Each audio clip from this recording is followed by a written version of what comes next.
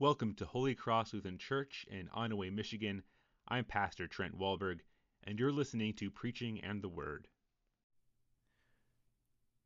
The word for this fourth Sunday in Advent comes to us from the Gospel of Matthew, chapter 1, verses 18 through 25. Now the birth of Jesus Christ took place in this way. When his mother Mary had been betrothed to Joseph, before they had come together, she was found to be with child from the Holy Spirit. And her husband Joseph, being a just man and unwilling to put her to shame, resolved to divorce her quietly.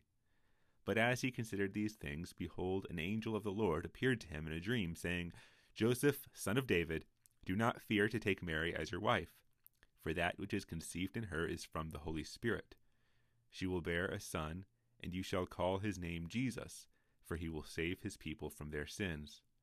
All this took place to fulfill what the Lord had spoken by the prophet, Behold, the virgin shall conceive and bear a son, and they shall call his name Emmanuel, which means God with us. When Joseph woke from sleep, he did as the angel of the Lord commanded him. He took his wife, but knew her not until she had given birth to a son, and he called his name Jesus.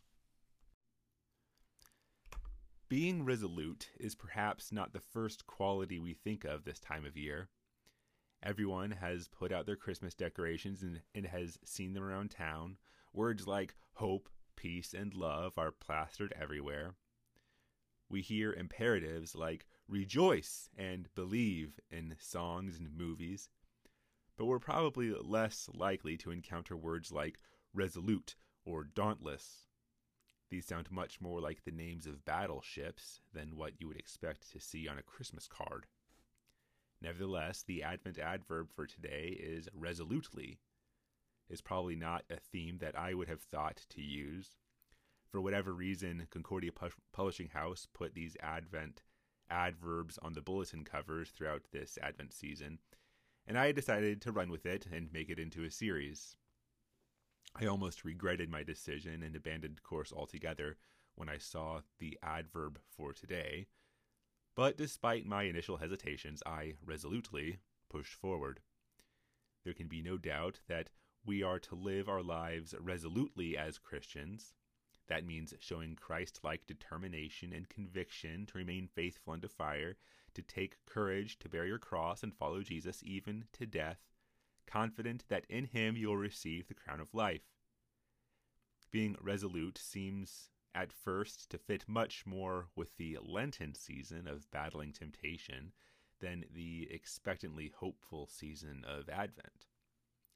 We often forget, however, that Advent is also a season of repentance as we await the coming of our Lord.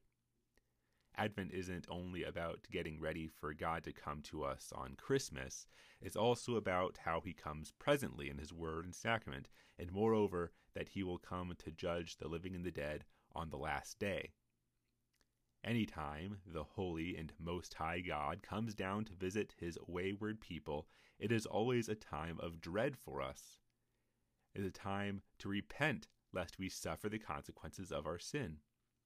This is why faithful people always tremble when they are visited by an angel. Our God comes to us like a light in the darkness, but for us who dwell in darkness and who only know darkness, the light burns our eyes and we want to look away. But we must resolutely follow the light of Christ through the bitter cold of this dark winter, trusting that he comes to give salvation. Joseph is a great example of someone who lived resolutely. When Mary was found to be with child, Joseph found himself in a difficult situation. It's not like he had the inside scoop and knew that she was pregnant before everyone else. Rather, it seems more likely that he found out roughly around the same time as everyone else in Nazareth. And you know how word travels around a small town. I can't even imagine the rumors that were circulating, but whatever people were saying, certainly none of it made Joseph look very good. What was he going to do? Joseph had a decision to make. He could have had her stoned to death as an adulteress, or divorce her in a more public way, in a way that would leave her in ruin and unmarriable. That would be perhaps the easy thing to do, or at least it would have saved him the most face. But he didn't do any of that. Instead, it says that Joseph was a just man and unwilling to put her to shame, so he resolved to divorce her quietly. Joseph's resolve was born out of his character, namely that he was both just and merciful. When we hear that he was a just man and unwilling to put her to shame, we often take it to mean that he was unwilling to put her to shame because he was a just man. But that's not what it says at all. According to the law, it would have been perfectly just and within his rights to put her to shame if, in fact, she was adulterous, which she indeed seemed at the time to be. But because he was merciful by nature, he didn't want to do that. He wanted to do the just and right thing according to the law, but also he didn't want to disgrace her and ruin her future. That also was an option within his rights. That is why he resolved to divorce her quietly. Now, that doesn't mean that he kept his separation from her a secret. Everyone knew that they were betrothed, and so obviously everyone was going to notice that the wedding was called off eventually. That's not the kind of thing you can keep quiet in a small town like Nazareth. Rather, divorcing her quietly just means not publicly. He wouldn't get the courts or lawyers involved. He wouldn't press any charges or make a public spectacle of it. He wouldn't seek any kind of restitution. He resolved to let her off the hook, no hard feelings, no questions asked or strings attached. If he had already received a dowry or a portion of a dowry, he would have returned it so that she would be free to marry someone else should the opportunity present itself. This was a just thing to do in the technical sense that it was a legitimate option that was available to him, although it was probably one of the less utilized options. Moreover, it was the merciful thing to do. Joseph resolutely did what was both just and merciful, and that did take quite a bit of resolve. Releasing Mary from the marriage contract would not have been an easy thing to do. He would have likely been under pressure to make an example of her. As with any hard decision, he would have certainly doubted if he was doing the right thing. He might have second-guessed himself or had regrets. Maybe he wondered if he should marry her anyways, since if he didn't, who would? Honestly, how many suitors would be interested now that she was having someone else's baby? We have all had to make hard decisions in our lives. You consider all your options, you settle on a course of action that seems to be both just and merciful. It's not easy to make a plan and you resolve to follow through with it. Perhaps it's leaving a job or moving to a new place or ending a relationship. Even though you're resolute and sure that you're making the right decision, or at least you've convinced yourself of that, what if you're wrong? What if the whole thing blows up in your face? What if you regret it? But as Joseph considered these things, as he was lying in bed, tossing and turning, wondering if he was really doing the right thing, or maybe worrying about what kind of future Mary might have, behold, an angel of the Lord appeared to him in a dream, saying, "Joseph, son of David, do not fear to take Mary as your wife, for that which is conceived in her is from the Holy Spirit. She will bear a son, and you shall call his name Jesus, for he will save his people from their sins." Well, that certainly changes things. Joseph had resolved to do something that he thought was both just and merciful, that was pleasing to God. It was an impossible decision to make, but an amicable divorce seemed to be the best option for both Mary and himself.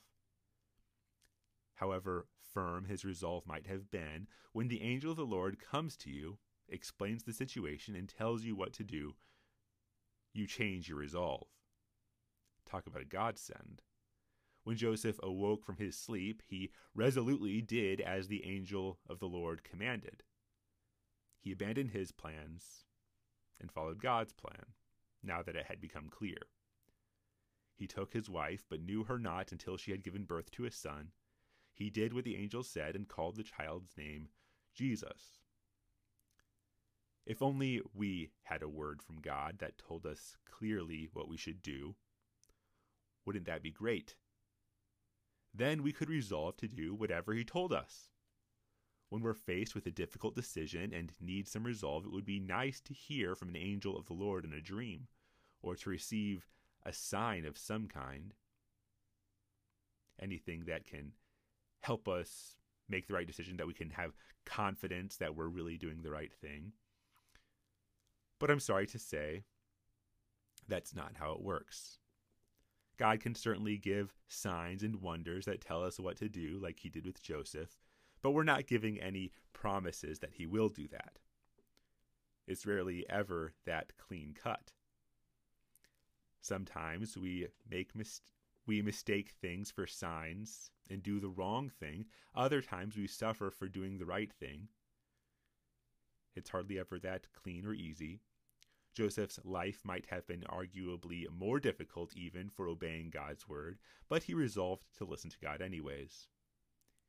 He would have had to take on a certain amount of public shame or scorn from the community with regard to the rumors. Like Joseph, our resolve anticipates hope. It's born out of a trust in God, that he really knows what's best. Joseph's resolve to conduct himself in a just and merciful manner imitated the God he served. When an angel came to him in a dream, he resolved to obey God's word and abandon his previous notions. He did all this because he hoped in and trusted in God, and that's the only possible way, through faith. Think about it. Why resolve to do anything if you don't believe it will result in any good? Really, if we have no hope for salvation, if there is no God in heaven or life after death, then why bother resolving to do anything good or worthy? Why endure suffering and drudge through this present darkness if there's no light or joy at the end? If this Christ child had not come to save us from our sins, then why not just do what makes us happy in the moment? Why not wander through life aimlessly if there's really no purpose or higher good or value to pursue? Why bother resolving to act in a just and merciful manner if God is not himself just and merciful to us? Joseph is really not the model then for someone who lived resolutely. Jesus is. Jesus resolutely left his heavenly throne and set aside his glory in order to save us who dwelt in darkness and distress. Joseph found himself in a difficult situation, but as it turns out, all this took place to fulfill the word of the prophet. The virgin shall conceive and bear a son, and they shall call his name Emmanuel, which means God with us. And God was with Joseph, and he is with you too. An angel may not visit you in a dream, as much as you might like it, to give you some instructions, but you have something more sure. You have God's word and promise. As uncertain as the future may seem when we find ourselves at a crossroads, like it was for Joseph, we know something that he didn't know at the time, that is, that Jesus would rise from the dead. We know the end of the story. In this child born of Mary, God is with us, not just now in the present hardships and cold of winter, but even into the future and forever. He has resolutely come into the world to save us from our sins. Though he was told by the angel that Jesus would save his people from their sins, he can't have known how he would do that. I doubt if Joseph could grasp the scale of the salvation this child would bring. Even though he had a word from an angel to guide him, he didn't know how it would all end and how it would play out, what kind of things he would suffer in between and for the sake of this child. Even Joseph had resolutely walked by faith. In fact, Joseph had already died by the time Jesus was crucified to save us from our sins. And so Joseph didn't live to see the fulfillment of the promise given in the child's name. He only witnessed the glory of the resurrection from heaven with Abraham, David, and all the other departed saints. We all, like Joseph, sojourn in the world for a little while, and our vision is limited. All we can hope to do is resolve to trust him, to resolve to confess when we have failed, and to rely on his grace and forgiveness, and for strength for the future. The signs were all there. The prophets foretold it. Jesus even said it would happen. But until he rose from the dead, no one could see how the Christ would save us from our sin. The resurrection of the dead gives us the resolve we need to follow God and trust him. We know that death is not the end of us. We know that there is life and salvation with Christ at the right hand of God. Though we might not initially see it, resolutely is the perfect adverb for Advent, because it shows us the resolve of our God to be with us and to save us out of death and into life. Amen. Thank you for listening to this show. If you would like to support our ministry here at Holy Cross in Onaway, you can share this podcast and give us a 5-star rating. If you would like to make a financial gift, please make checks payable to Holy Cross Lutheran Church and mail it to us at 3786 Glacier Road, Onaway, Michigan. That's Glasier Road, Onaway, Michigan, 49765. And may the Lord bless you and keep you. May the Lord make his face shine on you and be gracious to you. The Lord look upon you with favor and give you peace. Amen.